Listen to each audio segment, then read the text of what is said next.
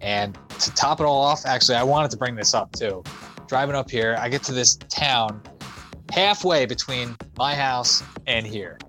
It's a town called Coxsackie, right? Just, I swear to God, Google it. I swear to God, it's the name of it, Coxsackie. And so the Road King is on fucking E. Stop at this mobile, pull my wallet out. The wrong wallet. I just switched my wallets. I just transferred over, and I grabbed the old one, not the new one. It's 10 o'clock at night. And you're in Coxsackie. Coxsackie. I mean, you gotta pay for your. Good thing you're not an ass rapey, because ass rapey. Really.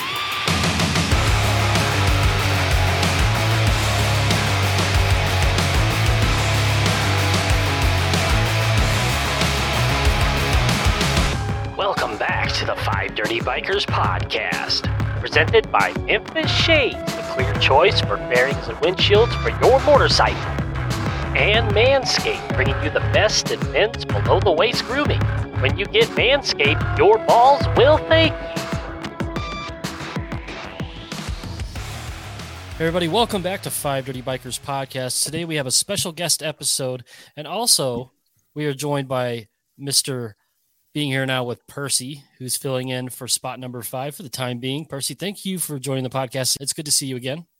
Yeah, good to see you guys. Thanks for inviting me to come on. And everybody, we're also joined by a very special guest, John Tagley. He goes by J.E.T.Film on YouTube. He is an amazing videographer. He writes music. He's a bike builder, and we're very excited to have him on today's episode. John, thank you for joining Five Dirty Bikers podcast today. Thank you for having me. It's good to be here. Glad to talk to you guys. So you guys listening, do yourself a favor. Pause the podcast, go look up Jet Film on YouTube, and look at this guy's awesome content. I mean, it'll make you quit YouTube, man. I mean, you're just like, fuck it, I'm throwing in the towel. Jesus, it's that good. It really is, man. That's really cool to hear. Thank you. And that's the whole point. Like that's the whole point for me, is to just make it as cinematic as possible. Using the cameras that I got, I'm not using the latest and greatest. I'm making do with what I have. And a lot of these filmmakers of the past, these really monumental filmmakers, they always said, it's not the gear you use, it's how you use it. And that goes for a lot of things in life. Oh, sure. I've been telling my wife that for years. Yeah, right. So John, what you're saying is your point as a content creator is to make the rest of us look like dickheads, so we all quit. So yours is the only content out there that anybody's going to consume.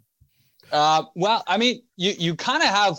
I mean, you're kind of onto something, and yeah. No, so because there was no Cholo videos at all, pretty much at all. At least there was no Cholo videos that were consistent and had like a full range catalog of like a build. Right. And so as I started going, I'm like, all right, well, maybe people will see this and they'll start thinking like, all right, well, he's getting some views, like maybe I could do it too. So I'm like, all right, I'm just going to go as hard as I can. That way any competition is just like, fuck it. Like, I'm not even going to try. What fun.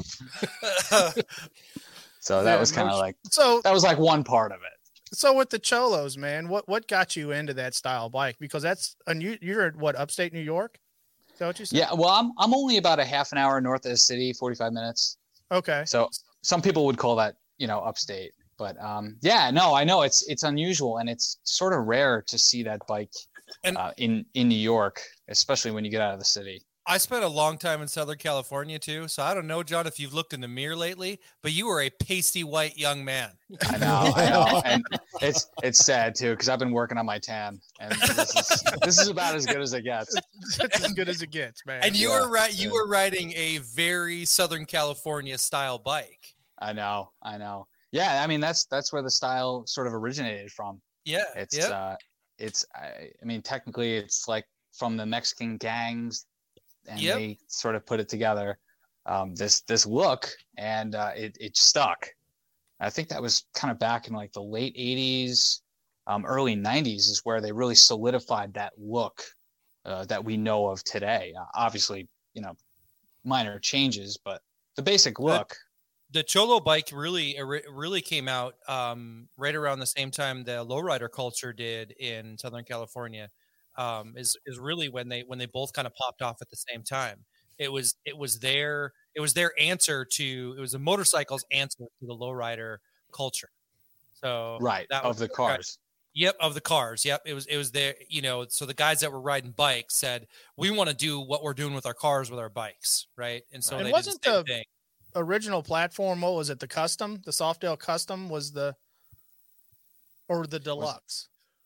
The Deluxe is the bike of choice now.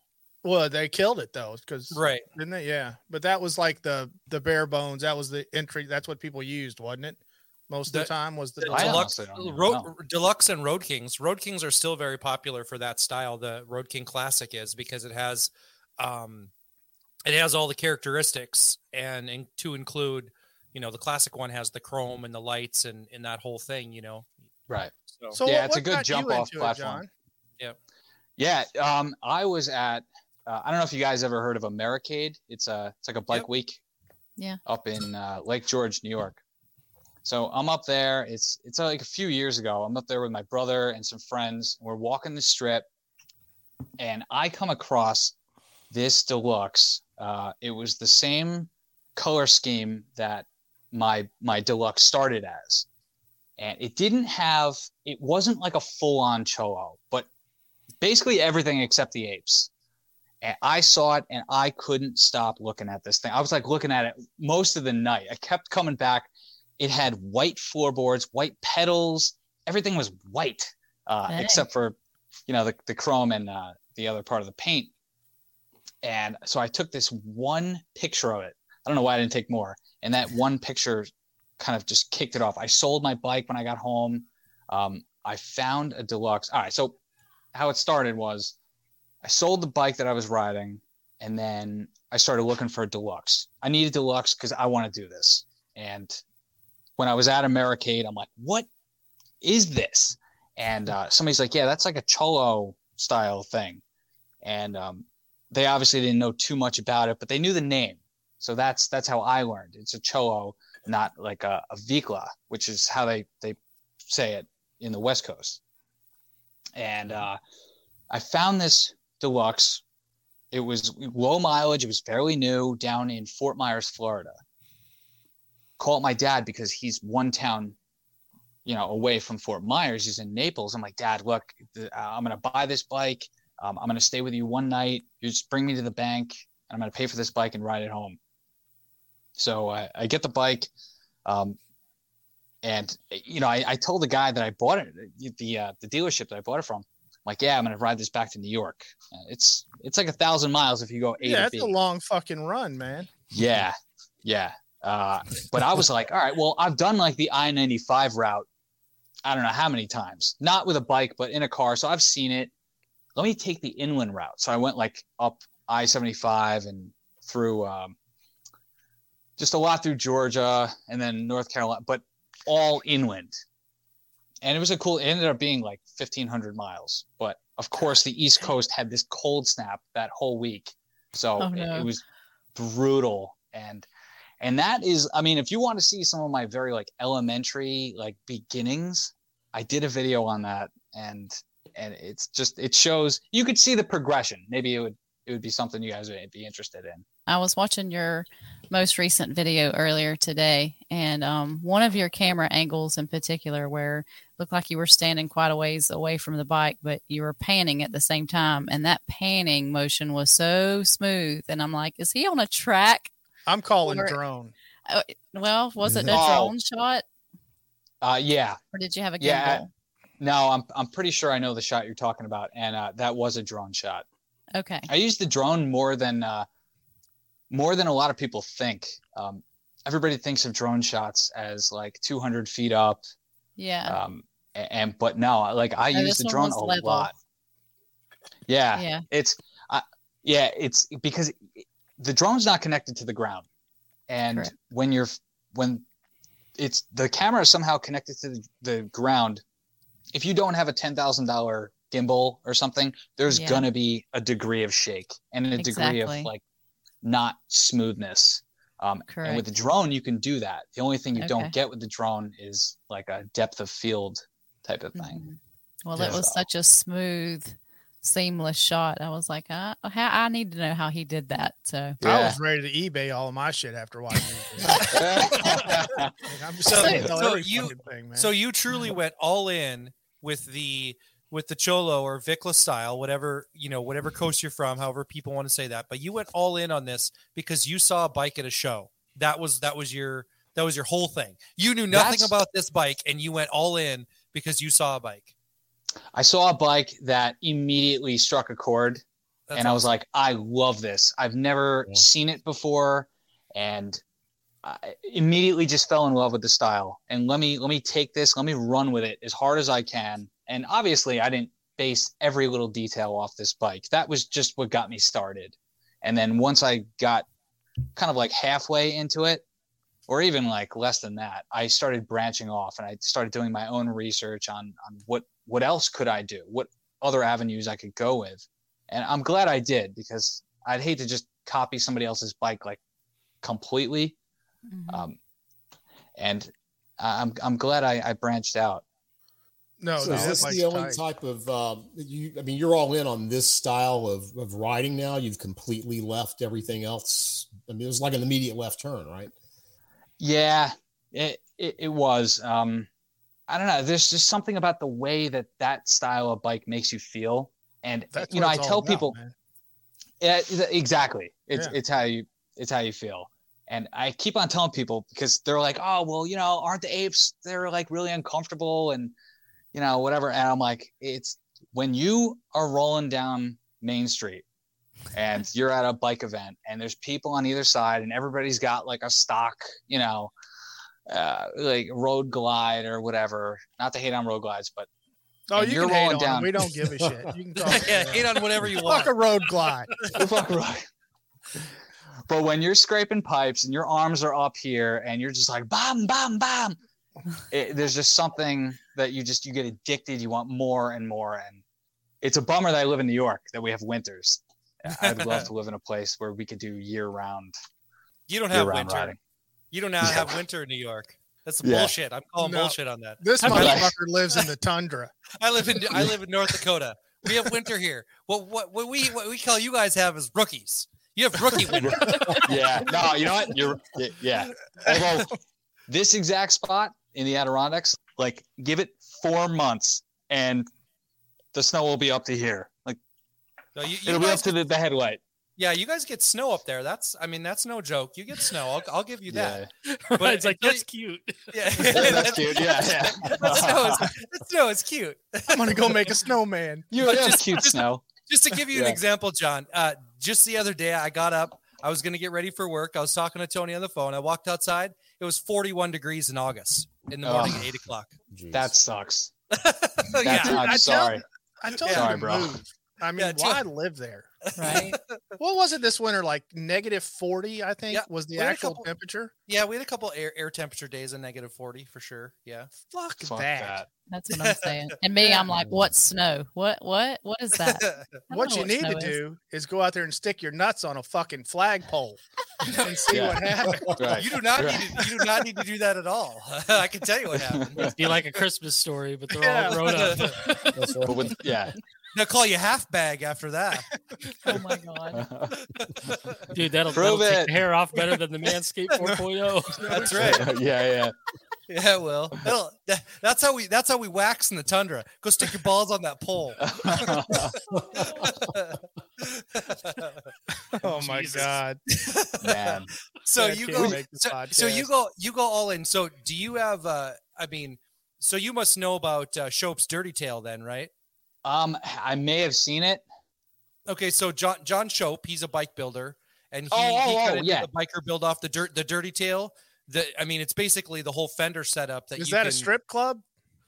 Yeah, right. I bet I'm sure that probably is. But there's a bike builder, and he's been making essentially a rear section for. I do know about him. I always pronounce it Shoppy. But okay. Yeah. It's Shope. Shope. Got it. Yeah. But yeah, he makes a a whole rear section that would be absolutely perfect on Mary. Don't laugh at rear section. No, I'm sorry. I'm laughing too. Yell at me too. Is this because I know about the Dirty Tail, but I don't know if you're talking about one like particular bike that he's done. not a particular bike, just in general. That kind of that rear end section that totally just fits right into what you do. Yeah. So the Dirty Tail, correct me if I'm wrong, is when you actually get a conventional suspension setup and a conventional swing arm, right? Yeah. It's just like two arms, and the rear suspension is not hidden anymore. Nope. The rear suspension is not hidden, and then he has the essentially the fender setup is like a deluxe on steroids, right? It comes all the way down. And has a little bit of that flare on it at the end, but it makes the bike look real lean and long because it without and it kind of exposes the whole back wheel and the back, the suspension, the back swing arm, everything is exposed, but there's still a fender. I think lean and long is frowned upon. I mean, it depends on if you want to go balls deep or not, Tony. Jesus. That's like Deuce Bigelow, Male Gigolo, where he's like, it's not small, it's thin. It's thin. Yeah. And then there's that's a huge bitch. He's like, we're talking spaghetti here. You remember that? Oh shit. So fuck, I lost my train of thought. I had a question. I forgot. You were talking Dirty Tail. Yeah, those fucking Ryan's Google foo is strong, dude. He knows every part known to man. Okay. Yeah, it's unbelievable. Well, fuck. I love my Harley Davidsons. What can he sure does. So I'm just a quick question on those pipes, dude. Do those fuckers rub the ground every corner? They have to. It really depends. I mean, I'm so used to not leaning that much where I can get away with not scraping on every turn. If the bike is fully dumped, it's going to scrape. And it's not a big deal. Everybody makes such a big deal about scraping. I try to avoid it as much as I can just because if you're in a crowd, people think there's something wrong. They think something's breaking or whatnot. Where I don't want that mindset to take away from all the work I did to the bike, them to think something's wrong. And now they're looking for something wrong instead of something that's right. Yeah, it's supposed to scrape. God damn it.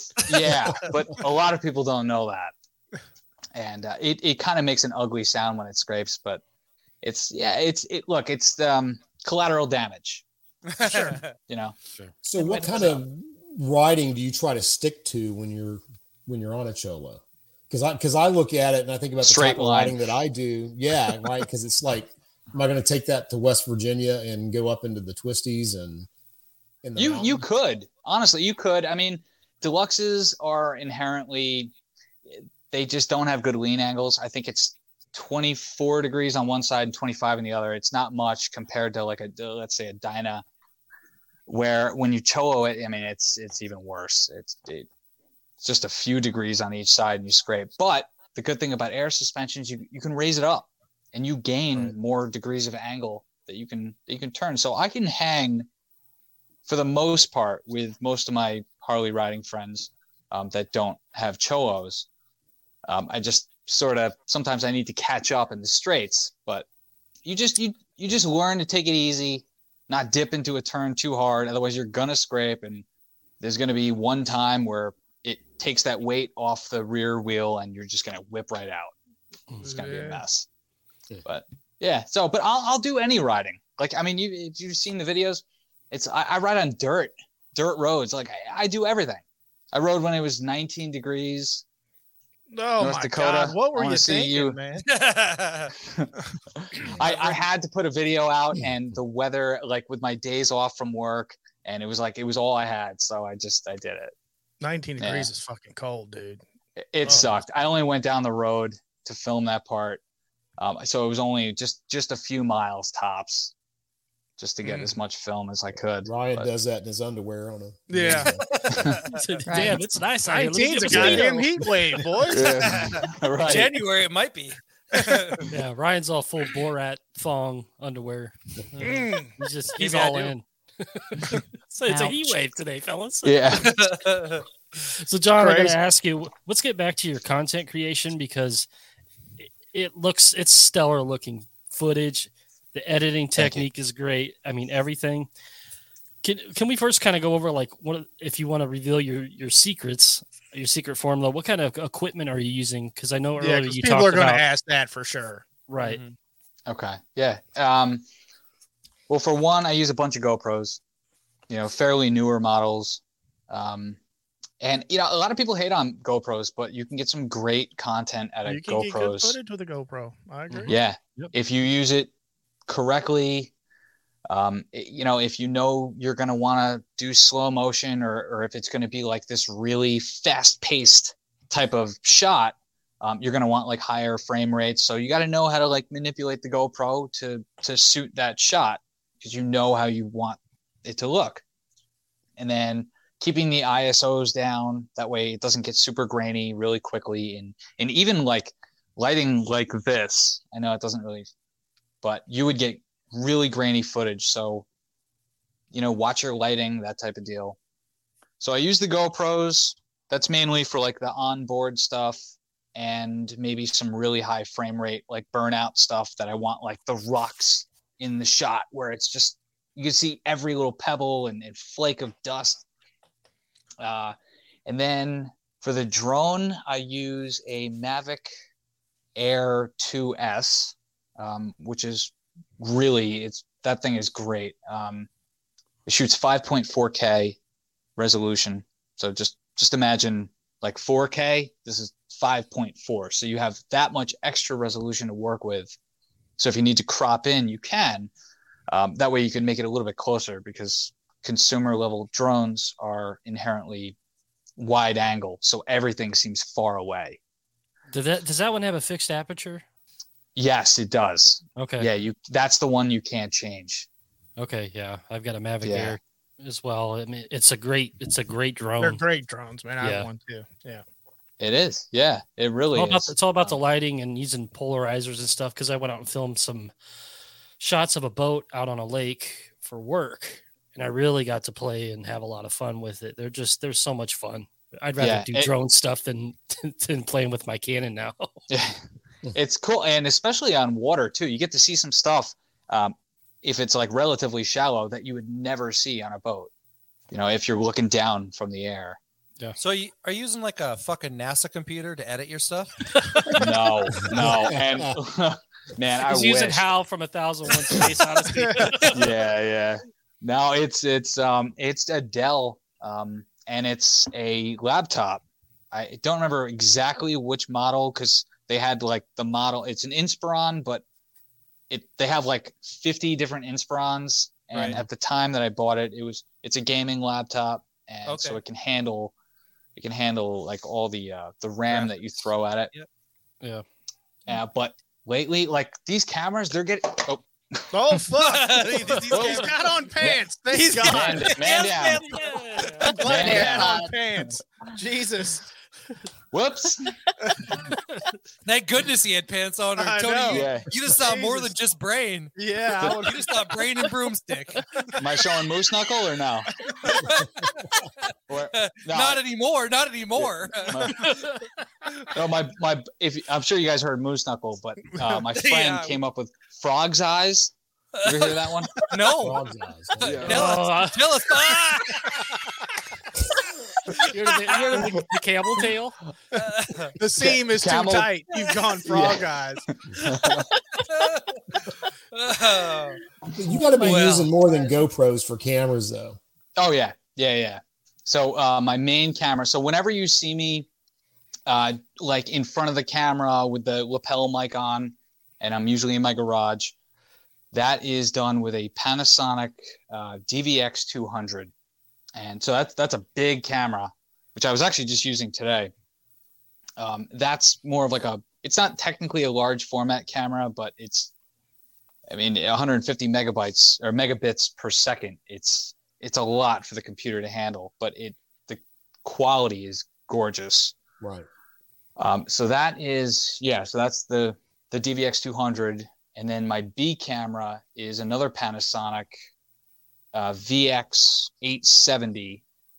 That's another great, it's a smaller camera, which like if I'm at an event or if I'm on the bike and we're going to like a remote location where I can't bring the big camera, I'll bring the smaller Panasonic, and that it works incredibly well. It's still 4K. The sound is actually even better than the big Panasonic. So that's been my in my my locker for years. That 870, really great camera, and it can mount on my gimbal, which I'm using a Zhiyun Crane 2 for a gimbal, which I don't really use that much anymore. They're a pain in the ass, man. I always found them to be a pain in the ass. Yeah, they are. Yeah, they're cumbersome, and like whenever you bring it somewhere, you got to be careful because they could break. So John, you just said you use multiple GoPros. You have these, bigger cameras, this Dell gaming computer. You have a drone. I want to know what the pre-conversation was you had with your wife before you went all in with the content creation. You were hey, man, we got to take out a second mortgage because I'm going to be the dopest motorcycle videos there's ever been put out. Yeah. Oh God. Well, for starters, I just got married in September, like last September. Oh, so you buy it all beforehand. So you bought it all beforehand. No permission needed. Yeah. So you just showed her the MasterCard bill. You were like, "This is what you're marrying. This is the bill right here. This is the debt I'm bringing into the marriage." Let me white out a couple zeros in there. Yeah. Yeah, she's pretty cool with it. She knows that like it's my passion, and she's I don't get involved with whatever she does. So it's like, all right, look, if you love to do it, just get what you need. Like I understand. So you're like, go ahead, you cross stitch like a motherfucker. I'm gonna be making films back here. Right. She loves cooking, so it's like a win-win. Oh, there you go. Oh, yeah. Even better. So you love to do it, you love to eat it. I assume that you're using Final Cut for your editing. No, I use Filmora. Filmora is great. I don't think it gets the respect that it deserves. It's another thing. Like I said before, it's how you use it, and you could be using the Adobe Premiere, which is like professional grade. That's what Hollywood uses 90% of the time. Mm-hmm. But if you know what you're doing as far as like frame rate stuff and shutter speed and whatnot, and you know how to like create a story, like you can really make some Hollywood looking stuff with Filmora. So where did you start with that? Because I mean, that's the thing, right? I mean, tech is just tech. It just lets you do what you have in your head. Right. Where did you start with the creative aspects and learning how to work the lighting and the shots and the framing and everything? Yeah, no, I'm glad you touched on that too, because I was going to say 90% of it is imagination. You got to have it in your head. I've always been a lot why mine sucks. Yeah, you've like I've always been a movie buff. Love movies. And I love like certain camera angles and whatnot. And I watch a lot of YouTube as well. I don't just make it. I watch a lot. And I was watching a lot of Daily Driven Exotics. You guys? No, nothing. Nothing. Is that the guy the guy that asks people what job they do, like what car they make? No. Okay. No, he just drives a bunch of like exotic cars and okay. He makes it. And I was really blown away by the way he did it and the way his editing was. And that was part of the inspiration that got me to do some of my B-roll, like how he drew the camera back and did like, some flybys and, when to do letterboxing and, when not to. His color filtering. I thought that's what sort of started me, I guess you could say. And then like movie stuff too. Like, all right, this is few years ago, I did a shot. It was on the Cholo, but it was like my beginning years of the Cholo, beginning videos on the Cholo, where I modeled it after the intro shot to a James Bond film. It was, I can't remember which one it was. But anyway, it's the camera's going over water and it's approaching this mountain. And I even used the same music on that. And then it quickly went to something else. But I get inspiration from what I see. And then I'll take that and I'll change it a little bit. Or sometimes I'll just throw the whole thing away. Or in the process, I'm like, you know what? I got a better idea. We're going to do this. Or if the environmental conditions change, like I'll just do something else. And another thing too, I know I'm bouncing around, but a lot of it actually stems from music. If I hear a piece of music, because it was music first before anything else. Music came first. You used to write, you probably still write music, right? I hate to say it, but I stopped. Yeah. Did you really? Because I listened to some of your stuff. It sounded really good. Thanks. Really? Yeah. Oh, you're the one. You're the one. I'm all those listens. I'm all them views. Yep. Yeah, I used to be like really, really into it. I was a drummer, and I was in many rock bands in high school and college, and even afterwards. And I don't know, it's a lot of work. I had a giant drum set, and it was such a pain to take the shows. And, break it down, you put it back up. And I always felt bad for the drummers, man. Because, I went to a show, I had a microphone. This guy's got toms and snares and cymbals and shit. I'm like, I'd help you. Oh, you were a singer? I was, yeah. Really? Yep. In rock bands? I played a little synthesizer, too, and I had a sampling machine. It was, it was fun. Got to travel around the country and play some music. It was awesome. He also does the Jesper dance for burger joints. Man, you should see him on the pole. It's impressive. Yeah, Tony's a hell of a giver with the ones. I'll make it rain, bitch. He just walks in, just smacking his hands, just like this. Right. Yeah. Man. Yeah. Jesus. Yeah. So it's like music for me. It jumpstarts a lot of things. So if I hear a piece of music, I'm like, you know what? That would look cool if the camera was like coming out of the trees, or if it was, low and fast over the trees or over a lake, or just, I do a lot of stuff with bridges. I love like cool looking infrastructure. So that's why a lot of my videos start near a bridge. I'm just like, wow, like this would look cool. Like looking at a scene and then the camera starts to move and then all of a sudden the bike reveal. And I'd like this song to be played. That's where a lot of the inspiration comes from for a lot of the big intro shots. So do you have a film background, like education at all, or is this just no that you picked up along the way? No, really? I picked it up. Wow.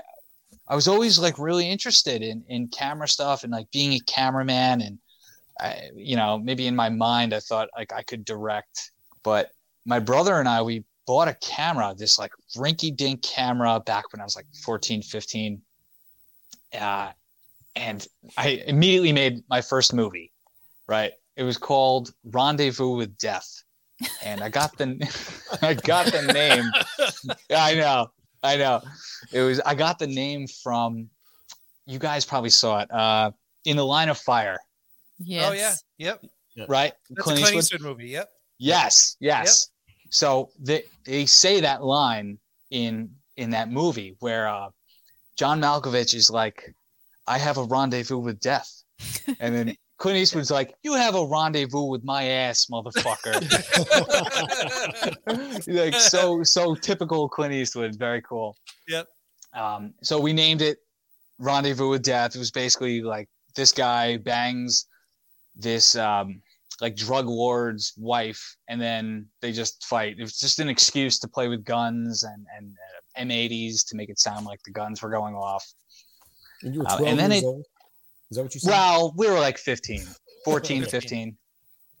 So he had two choices in life. He was headed down the serial killer path by making his first movie called Rendezvous with Death, right? Or he could be a motorcycle filmmaker. I think he chose the right one. Yeah, right. It was actually El Guapo. Right. Yes. Yeah, it turned out it was okay. I mean, for the first, try, and then it went into like a bunch of band videos and stuff during my band years. We used to mess with each other at night, and I would always film it, and those weren't professional at all. And then I sort of put it down for a few years, and then GoPro came out, and it like changed everything. So I bought my first GoPro, and I was like everybody else, I'll put it on my bicycle. I'll bring it on my camping trips, whatever. And then I started putting it on my motorcycle, but I never really made films with it. And then eventually I started making films with choosing just that one GoPro. And it was pretty atrocious, but it was a start. And then I developed this style of like, all right, I want to do a big intro. It's my like chance to put all my eggs in one basket for 1 minute or 30 seconds, whatever the intro is. And it just kind of snowballed. More cameras, better cameras, bigger intros. I think you hit the nail on the head. You said you make films. I just shoot shit. I shoot shit. That's the difference, I think. What I found and what Tony and I both said that I think is completely unique to what you've done is I would say 99.9 of us that are making motorcycle content, we all started out as moto vloggers and strapped a camera to our helmet and did that first person POV on our bikes. Yeah. And then we've all kind of changed our content with, doing vlogs and other things, so our content evolved from that kind of moto vlogger. And I said to Tony, I go, he's not a moto vlogger. Tony and I found you at different times. But I was like, can't sleep at night watching these, going through my things, and one of your videos popped up in my, you should watch this kind of situation. Right. So I started it, and it was your intro that grabbed me. Before you know it, instead of being laying down, I'm sitting up in bed. I've got my iPad down. I'm like, I look up, it's 5:00 in the morning. I've watched 6 hours of your stuff. And I'm like, Jesus. I'm like, I was like, Tony too. I go, my wife's like, did you sleep last night? I'm like, no, I think I'm going to quit. She's like, quit what? I go, I'm going to quit motovlogging. I go, I saw this last night. I mean, I'm like, what the hell?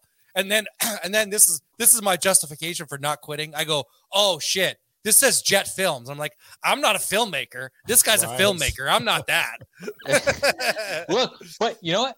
There's definitely a place for the motovlogging with the camera that's like right here. Even I watch it. That dude that always says the Bible verse before he rides. Oh, Bikes and Beards. Bikes and Beards. Yeah. I watch his stuff. And that other dude from Florida, the something Blockhead. Surgeon. Oh, Shade Tree. Yeah, I watch his stuff too. I forget where he films it, but he's in Tampa. Yeah, he's in Tampa. Is he in Tampa? Yeah. Mm-hmm. Okay. Yeah. He's got a cool personality. Although he's like barking at the camera, like, hey, what's up, you guys? Like a pirate, but he's a cool dude. Pirate. He is. We've had him on the podcast a couple times. Dude. Have you? He's a lot. Yeah, he's a lot. He's a lot to deal with. He's crazy. We had a full 45 minutes of him telling us when his life changed the first time he saw his dad's dick. It's so much bigger than mine. He's like, you all remember this? The first time you saw your dad's dick, and we were all like, oh shit, where is this going? No, he's a good dude. Sure. He really is. He's got a big personality. Big one. Yeah. He does. He's cool though. Yeah, definitely cool dude. I've been subscribed to him for a couple years now at least. But they're and I think he's got a girl too that did like a spin-off of Jay Lacey as his niece. His niece, yeah. That's his niece? Yeah. Mm-hmm. Okay. Yeah, good. So is it weird? This is what I think is weird too. And I told somebody this a while ago. I said, did it ever occur to anybody that motorcycling used to be cool, right? No, now motorcycling is cool, but all of us that do it, we're super nerds. Yeah, all right. I guess I mean, I would never really say that I was ever like a nerdy guy. Like I played sports. I played like every sport there is except soccer. And I've always been like chasing that adrenaline thing. But I guess there is an aspect of nerdiness with the whole computer thing. You know, all my friends are like, you know, if I can't do something, they're like, "Oh, what are you on your fucking computer again? Oh, editing your YouPorn?"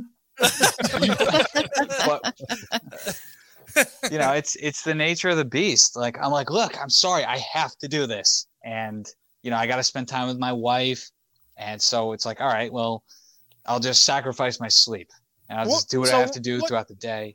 What is your time frame on an edit? I mean, it has to be days. It is. It's probably more measured in weeks. Okay. In reality, it's probably about 10 days. Jeez. for a big film, like say the last big one I did, which would be the brass, when I showed all the brass on the Cholo. Yeah. That's what I consider like a big film. And that was at least 10 days, maybe even 2 weeks. And so that's working on it. You try to get stuff out on if it takes that long. What's your target frequency for publishing? I would love for it to be every 20 days, but because when I'm done, when I finally hit publish and a video is done, like I'm exhausted. You know, you think the video's done because you're done with editing. It's not over. You still have to create your YouTube presence. Right. You have to create the thumbnail that looks cool, that you're not going to turn around in 10 minutes and be like, that's a stupid thumbnail. You have to put in all your tags, all that stuff. Yeah. And so by the time I'm done with a film, like I'm just exhausted. I need a few days break, and then it's time to start thinking about a new idea. So about every 20 days, I would love, but it definitely doesn't always work out that way. No, not, our very first podcast was Motovlogging Dead. And we talked about the way that it was progressing and things like that. And what you're doing is exactly what I envisioned. You know, I didn't know what it was until I saw your video, and I was like, that's what I've always thought that it was going to evolve to. But it's just impressive shit, dude. It really is. Thank you. It just takes like that next level, trying to just one up everything. All right. Like, I don't like the way this guy did the audio. Well, I'm going to try to fix that for mine. I want my viewers to hear like perfect audio, and not just with a phone, but if they were to connect their phone, like cast it to their TV with a full like surround system, I would want that sound to sound like as close to Hollywood as possible. And I'll be honest, like I spend probably almost as much time on the audio as I do the video. Then you have to. Audio is very important. If your audio sucks, nobody's going to watch it. Yeah. Right. It's got to have like, you want your voice to have like that. I mean, you guys do this, so you want that thick, heavy voice, which is why the lavalier makes so much sense for my stuff. You don't want that like really tinny voice, and then having like close miking on the bike for the exhaust, it really helps. So, figure out a way. We were all stuck in this motovlogging bubble. You know what I mean? Because that's kind of what we knew. Mm-hmm. And stepping outside of that box, none of us really knew what it looked like. What do we do to make it better? Okay. And as time's gone on, we've gotten better at it. But you came out of the hole with a completely different platform. You know what I mean? These films, and dude, you're one share away. You better get ready. Somebody's going to share your shit on something, and your whole life's going to change overnight. That would be super cool. You've already got what, 9,000 subscribers? I'm at, I think, 8,500, coming up on 9. Yeah, you're hopefully a share or two away, dude. And somebody's going to post one of your things on Facebook, and you're not going to know what hit you. You're going to hit by a freight train. Yeah. I can tell too. I can see like whenever a video will jump in views, or I jump in subscribers when I didn't just put out a video. I'm like, somebody must have shared it. And we had a guy. I don't know if you've watched this stuff. Saddle Tramp. He's been on the podcast a couple times, but he was doing these videos a couple years back, and he had what 543, I think. 543. 3 days later, he was at 20,000. Really? Yeah. I know that name, Saddle Tramp. I just can't put a face to a name at the moment. But yeah, I mean, he got shared in the right place, and I before it happened, his videos were good, and I was like, this he's going to hit. And he did. And I mean, you're in that same boat, man. You just need the right share somewhere. We talked about that, and I think there's two different camps right now. There is the camp like you're in, which is I think super exclusive because there's not really anybody doing the quality of videos that you're doing in terms of cinematic quality, and that it's actually, I mean, you've branded yourself as Jet Films, so let's say what they are. They're films, right? They're not. It's not a moto vlog or whatever, right? Yeah. And the other camp that has become super, super popular again is the one cut, super raw, no editing. This is who I am. That's the other thing that's kind of taking over, right? And all of us now that are stuck in the middle, we're losing our place again because we're not either one of those things. We haven't evolved to do what you're doing. And we haven't devolved to go back to filming something with our phone and just posting it and saying it's good enough. Yeah. Because that's the other thing that's really popular right now is just the completely unpolished, totally raw, style of video. So sure. That's a good point, Ron. But where I put John is kind of like, and I'm probably going to get yelled at for saying this, but goddamn Percy. I look at John and what he's doing with his channel, and I look at $1 Million Bogan, and I think he's a likable Danny, right? I mean, it's that quality, it's that storytelling, it's that production, but in a very different package that for me it's the more attractive package, right? From a consumption standpoint. Right. From a consumption standpoint. One of the things I said to Tony that we both agreed with, and I'm like, dude, I said to Tony, I go, man, if he just picked a different motorcycle, his shit would explode. Like you picked the hardest niche to scratch the surface with. Do a Lowrider S, man. Yeah. Do what you're doing on a Lowrider S, and you've got 100,000 views tomorrow. You have 100,000 subscribers tomorrow. Yeah, I mean, is the Lowrider S following that big? Oh man, it's pretty huge. Fucking strong. Yeah, it's huge. It's a big. I mean, that's why they brought it back. They had the 2017 Lowrider S special, and then when they redesigned the 110. Yep, and when they redesigned the Softail frame, they re-released it as a production bike instead of a special bike because it was so popular, and so. It's kind of the Dynabro bike of choice now. They've moved to the Lowrider S into that category, and you're like we've talked about it many times. Like motorcycling is a niche, right? And then there's subcultures within that niche, and you hit like the subculture of subcultures of subcultures, and like I said, and you're like Pacey White from Upper New York. I mean, like those things. I mean, it really is. It's amazing because those pieces don't fit together, but what you're doing makes complete sense because you feed into exactly what we've all been trying to say about motorcycling, which is that's why I loved your description when you said, I saw this bike and it just spoke to me. Like that's the bike I wanted to be riding. Yeah. You know what I mean? And that, I completely get it because I've waffled a million times about, is it time? Do I sell my bike? Do I get something different? And every time I go back to, this is how I ride. So this is the kind of bike I need to have to continue to feed that passion for how I like to ride. Sure. So yeah, well said. It just is. It's we've said that a million times. So if you find the right bike for motorcycling, you find what fits you. Nothing else matters. You're going to be able to feed that passion behind what that is, and you're obviously all in with that style of bike, and it's such a niche, man. It's crazy. It is, yeah, and it can be expensive. Everything. Yeah, obviously, you guys know. Well, you're on a Harley, first of all, so because the big ticket parts, most of them are made in America, which is great. But it's got an American price because you're paying Americans to make it. And Americans want to make good money, and that's great. But the end consumer is going to pay big for that. But what's good is that it's going on an American bike, so it's keeping it all American.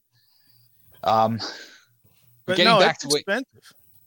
It's crazy. We always say take your compass because it's a 360 fucking, and you need to look at the compass to see which way the dick's coming from. Right. It's coming in from the northeast, boys. You know what I mean? Yeah, the dick is coming from all directions. That's right. And I would say too, I think in my thought process, by you choosing this type of bike in a place that it's not normally seen, I mean, who's to say you're not about to become a trendsetter and people around you are like, that's what I want to do. That's cool. Yeah, I'm glad you touched on that too. I've had a bunch of people from Connecticut, which is very close to where I live, and they're getting into it. A lot of people message me privately and saying like, hey, look, I appreciate what you're doing. I've realized that this is a style that I'm really into, sort of like how I discovered it. And then the whole like me being white thing, you gotta call you Johnny Gringo. Hasty white. Yeah, no, dude. People have said these terms that I have to ask. Some people at work. I'll be like, hey, what does this word mean? And like somebody will be like, yo, you're the coldest dude in the game right now. And I'll be like, yo, so and so. What the fuck does cold mean? Like when somebody says, like, I know what hot. I think we can all figure out, it's hot. But what the hell? What does cold mean? It's like the opposite of hot. You would think that's not good, right? But he'd be like, "No, it's old age, John. It's going to hit from all kinds of angles like that." So. Right. It really gets dicey when you get older. You're like, "Was I just insulted?" I know, right? Yeah. Well, tell us what it means. I have to know what it means. Tell us. Cold is just like hot, and it means just like cool. Yeah, okay. That's in essence. Yeah, Urban Dictionary'd it, and it was kind of vague. Never do that. We don't Urban Dictionary way different words than that. Yeah, we do a few Urban Dictionaries on the podcast, and one day we're probably going to catch a charge. Urban Dictionary, alligator fuckhouse, John. When you're done with this, and you'll see what we Urban Dictionary. Alligator fuckhouse. Yeah.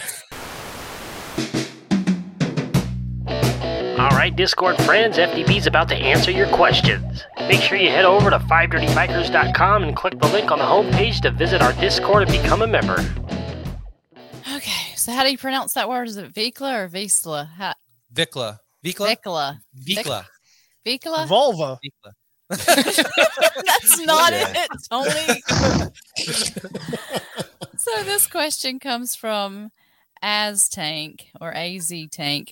Given that Vikla/Cholo bikes are predominantly a West Coast thing, where did you first run into this style that inspired you?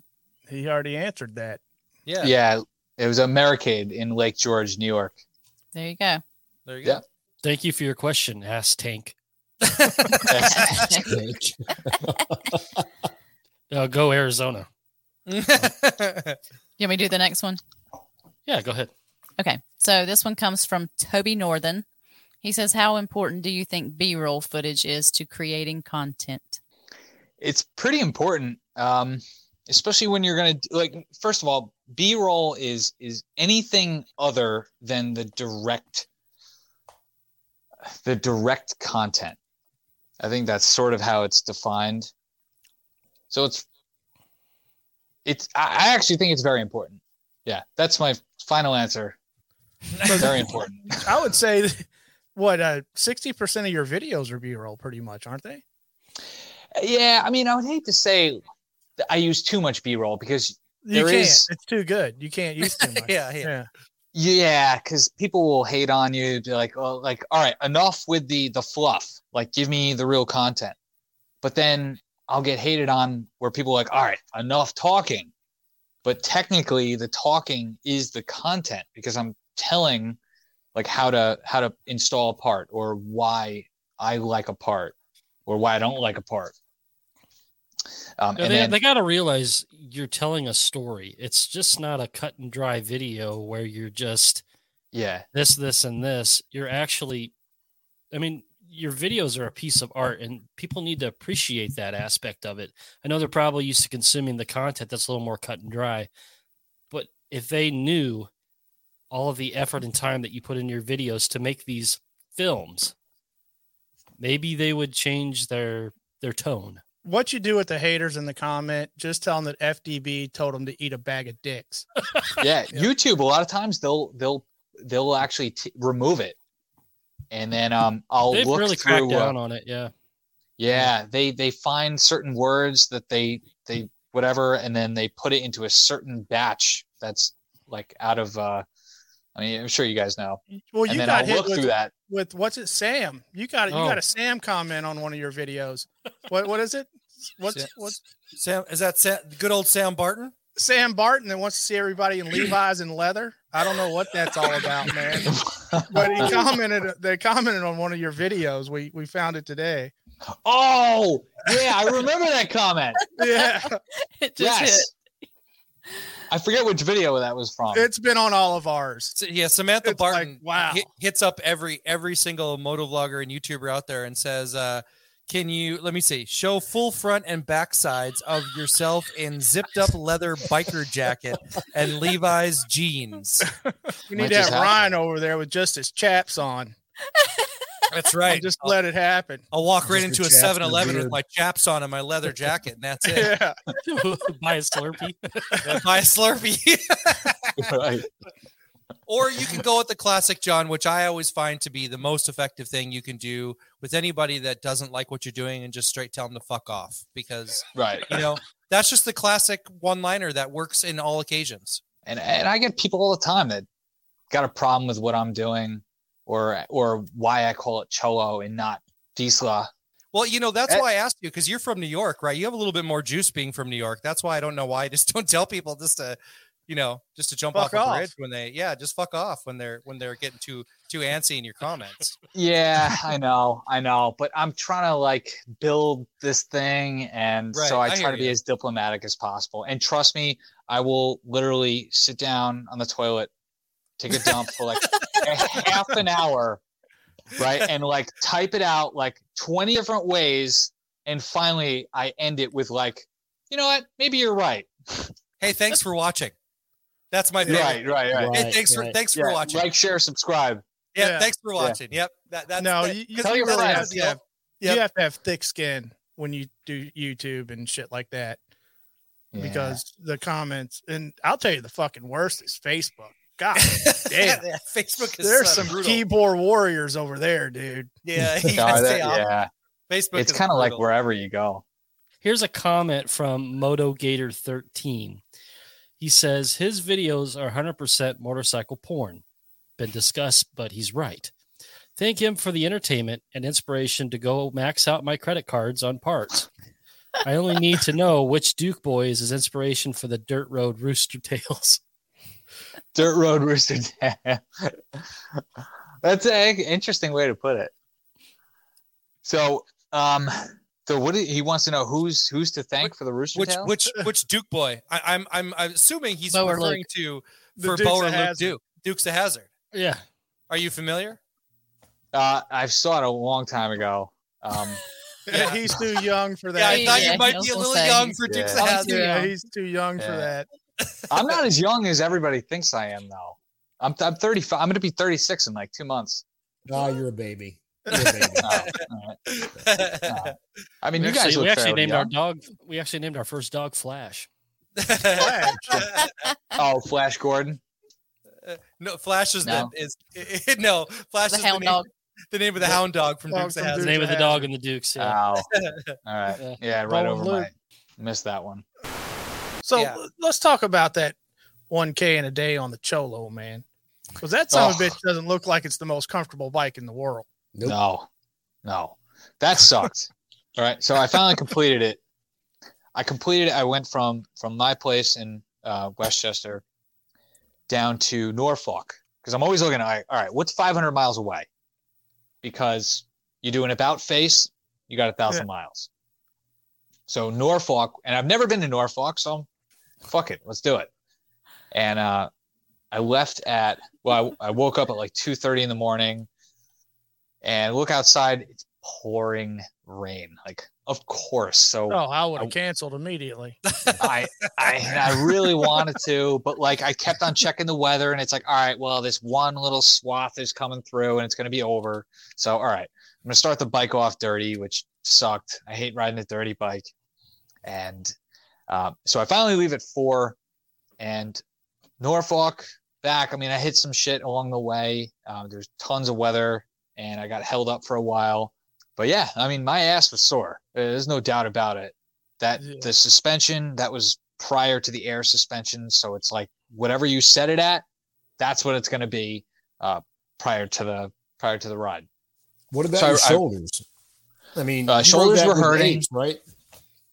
I did it with the apes. Yep. So if you raise the rear end a bit, it actually alleviates a little bit on the shoulders. That's what she said. All right. So if you're sitting really squatted in the rear, your arms are going to be up like at maximum. But if the rear end is up, it sort of levels it out. So it's almost perfectly flat with your shoulder. So it wasn't as bad. But yeah, I mean, come like 700 mile, the 700 mile mark, my shoulders were pretty much on fire, and it's a matter of like the way you sit, little techniques to like alleviate the pressure and like shaking it out. And it's hard, dude. Once when you get a hot spot, it's hard to get rid of it. Yeah. Once when something starts hurting. Yeah. You've had a hot spot on a bike before, Tony? I've had a couple, man. I'm no fucking long distance rider. I can tell you that. Did you get like the 10-mile mark, Tony? I hit the 10-mile mark, and I was like, man. It's called shell shock because once he gets to the second Shell gas station, God damn, man, I don't know if I can make it back. He's like, am I sitting on one of my testicles right now? Yeah, I mean, almost worse than a hot spot is a cold spot. I mean, I'm sure you guys know, especially North Dakota, riding in the cold. Oh man, there was nothing. Like I came here last night, right? And the Adirondacks, the weather's weird because it's the mountains, and the mountains make their own weather.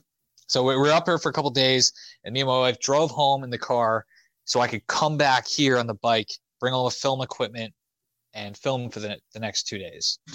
So I got up here last night. I mean, it was like, I think it was 49 or like 51 degrees last night. And to top it all off, actually, I wanted to bring this up too. Driving up here, I get to this town halfway between my house and here. It's a town called Coxsackie, right? I swear to God, Google it. I swear to God, it's the name of it. Coxsackie.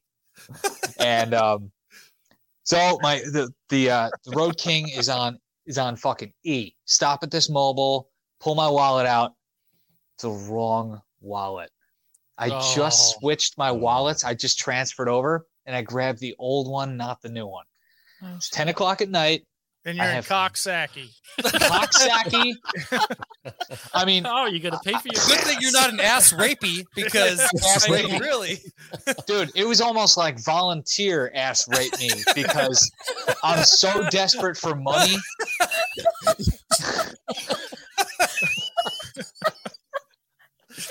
At the Coxsackie. Man, I need some gas. I'll smile like a donut. Oh man. It doubled. It's like one of these big. Gone. It's like one of. No, actually, I told my friend. He sent me a meme. It was like from "Don't Be a Menace." Like, man, I suck your dick. Remember that? These cheeseburgers, man. I got these cheeseburgers. I just need some gas. It doubled as a truck stop. You had all these trucks, and I'm like, No. There was plenty of opportunity. There's to make like $1,000 just waiting there for me. Plenty of opportunity. Yeah. There. Let me try collecting. I'll try collecting bottles and cans first. If that doesn't work, I'll go knock on the doors of these trucks. But we ended up. What was it they said on Tropic Thunder?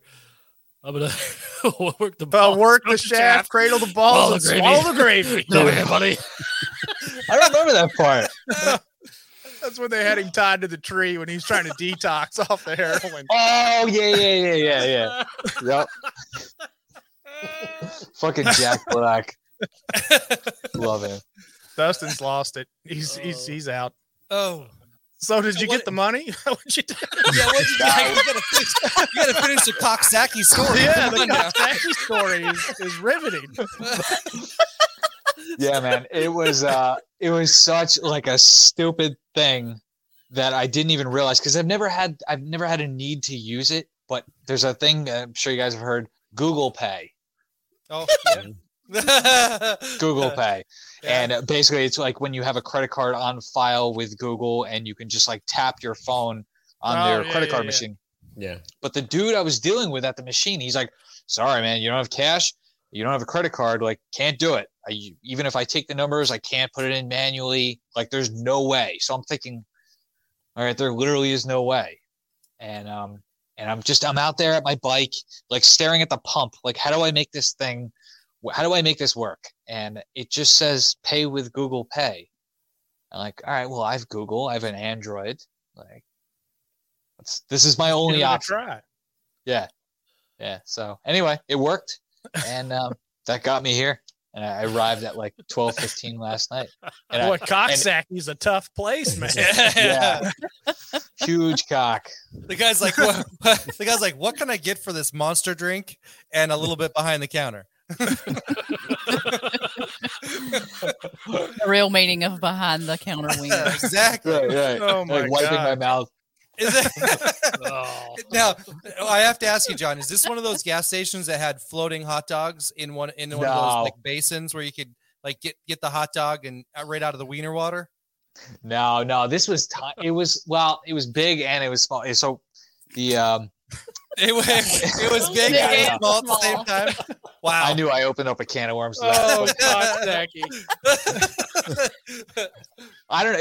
The throughway, it's got the exits are real, like, but you don't get off the exit to get gas. You stop at one of these like rest stations, and they set it up that way, and everything, like all the prices are they're inflated, and it just sucks. But anyway, so it's this giant complex, but the little gas station where you actually pay, it's tiny, and they had like the night crew working, I guess. So it was just one dude.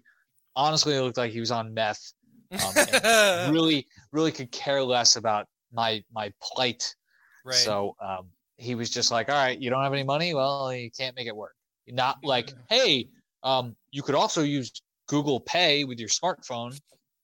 Well, at least he look can't at you use and go, Google we could Pay do a little Coxsackie and Coxsackie. Right. Do a He little can't use Google Pay teabaggy. to pay for his meth, so he wasn't going to help you. Yeah, fuck him. I got these cheeseburgers, man. I've never heard of Coxsackie in my life. That is going to make the podcast 100 times now. Where exactly is Coxsackie? Yeah, what state is Coxsackie in? It's in New York, and it's about 20 miles south of Albany, and Albany is the capital of New York. All right. Coxsackie.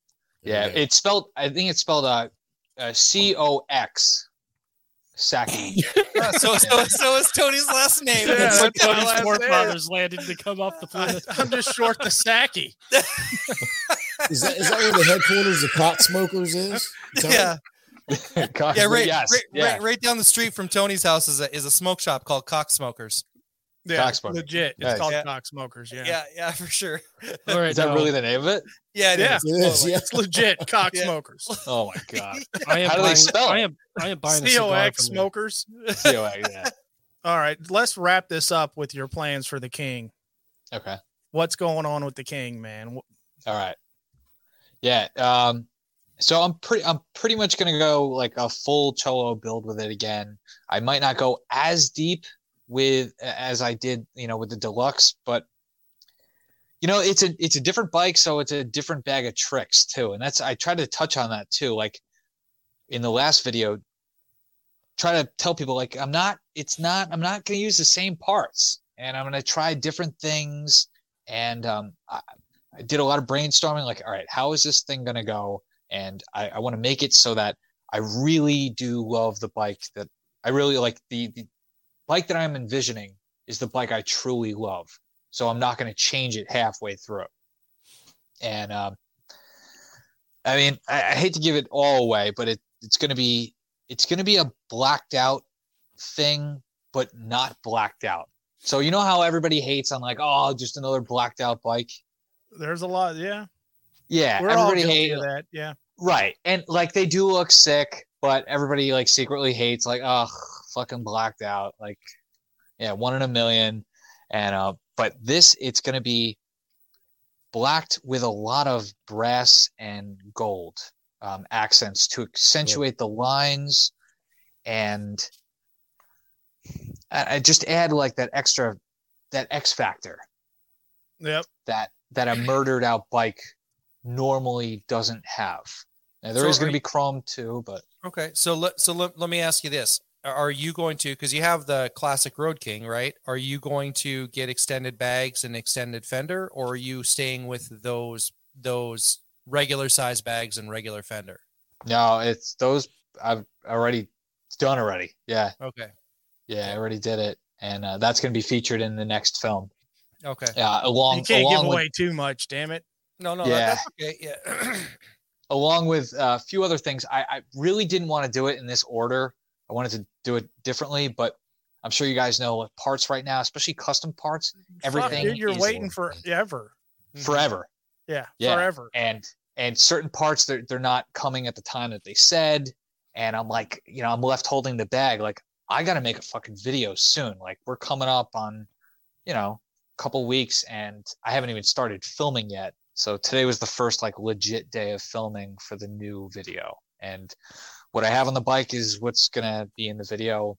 It's all I can do. It's all the parts that I already. Yeah, no, parts are crazy. What, Ryan? You waited 3 months for that fender of yours, that carbon fender? Yeah, 3 months for a carbon fender. Wow. Is there anything else we want to touch on? One more thing, yeah. All right. I definitely wanted to put this out. So I want to break a record for miles traveled on a motorcycle on public roads in 24 hours. And what the fuck is that? How many miles is that? What's the current record? Dude, the only record I can find is a guy named Carl Reese, and he did it, I believe, in Texas, but it was on a track. It was on a closed track, and it was, I think, 2,300 and change. I'm almost certain he did it on a BMW, and I think they had to like tear the engine apart halfway through, so they lost an hour. So he did it in 23 hours. And mad respect on a track, though. I mean, so that's the other thing. Like, respect for the miles, but it was a closed track. I want to do it on public roads because it adds another element of difficulty. But it's like, is it taboo to do it on public roads because you're going to be kind of breaking the speed limit the whole time? You'd have to. I mean, even at 80 miles an hour, what are you going to get in 24 hours? So if you average 80, I believe 80 was the number. If you average 80, you're going to hit 2,000, if I remember correctly. 1920. Yeah, right at 1920. Is that what it was? Yep. Okay. It'll be 1920. But I don't know the record. The only thing that I do know is a girl that did it on a BMW bike a couple of years ago. I found it on YouTube, and it was the most I ever saw. It was 1,500 miles in 24 hours. She did it, and she talked about how she did it, what she did to prepare for it. And at the time, I just got off my iron butt, so I'm like, oh, fucking 1,000 miles, like, damn, it was so tough. And I see this girl, she did 1,500. I gotta step it up. You're gonna need a lot of ass jelly. That. I mean, if you cut across Wisconsin, Minnesota, South Dakota, right over into Wyoming, I think that's that'd probably give you a shot because everybody's going 90 miles an hour there. Yeah, not Montana. I mean, Montana is a 500 mile state by itself, and up until I'm pretty sure that if you're traveling a reasonable speed limit, like if say you were going 90 in Montana, yeah, I know for us, anything over the posted speed limit under 10 miles, like if I'm riding 9 miles under the speed limit, it's a $10 ticket. That's it. $10. Yep. Yeah. So if the posted speed limit says 80 and I'm going 89, it's a $10 ticket. That's insane, Dude, Ryan. New York, Yeah, they'll give you the electric chair. All right, it's like it's all revenue and there's more people in one street block in New York City than there are in my whole state. So I'm not kidding you. Our population of our whole state is under 100,000. I'm sorry, under 1 million, not under 100,000. Under 1 million. Because everybody's fucking frozen and nobody's coming outside. That's right. Hey, that's a little bit north. Hey, a little further. You can't go any further north and still be in the U.S. I can go 98 miles, and then fuck, you're as north as it gets. Just about. King of the North. So that's what's coming up. That's like a challenge coming up, and I want to do it on this thing. Oh, so you need to keep us posted on that, dude. Yeah, absolutely. Sure. And 100%, I'm going to be doing a video on it. Oh, it has to be. Because it's like, all right, well, here's the proof. Like, oh, we don't believe you because it wasn't verified or whatever. Here's the proof. I'll show the odometer. I'll show fucking street signs, my watch. I don't know, whatever it takes to make it. Well, let us know when you do that, dude. We'll have you back on after you complete that and see how you did. Yeah, possibly next month. What I have to do, because this is a 5-speed. 2002 is a 5-speed. So at 80 miles an hour, like that engine's screaming. So I'm going to have to gear it up. I'm going to put a smaller rear pulley on it, 65 tooth. And then I ordered wheels for this thing. Still haven't come in. And it's 18 in the rear. And so that's going to help gear it up a little bit. So now, like if I'm doing 80, 90, the engine's not going to be screaming. But that's what it's going to take to be able to do this thing. Yeah, and who knows? Maybe it'll start a whole new thing. I don't know. Maybe the JET challenge. Cholo distance rider. The Cholo ride, bitch. Do this, and you have to have 16-inch apes, or it doesn't count. Right, exactly. If you don't have you bunch of pussies with those regular bars. Well, everybody, that's going to do it for this episode of 5 Dirty Bikers Podcast. We want to thank John. Make sure you go check out his YouTube channel at j.e.t.film and check out all his awesome content. Very good at what he does. Make sure you go give him a follow. Check out his content. It's amazing. Go check him out on Instagram, too, at the same handle. Until next time, you guys keep it dirty.